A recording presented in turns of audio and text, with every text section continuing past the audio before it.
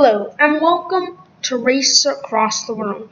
Due to the resignation of the contestant Elizabeth Ken,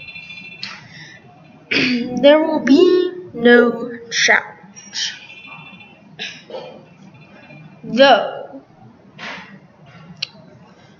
we are waiting to hear back to see if she will return at some point due to her lawyer's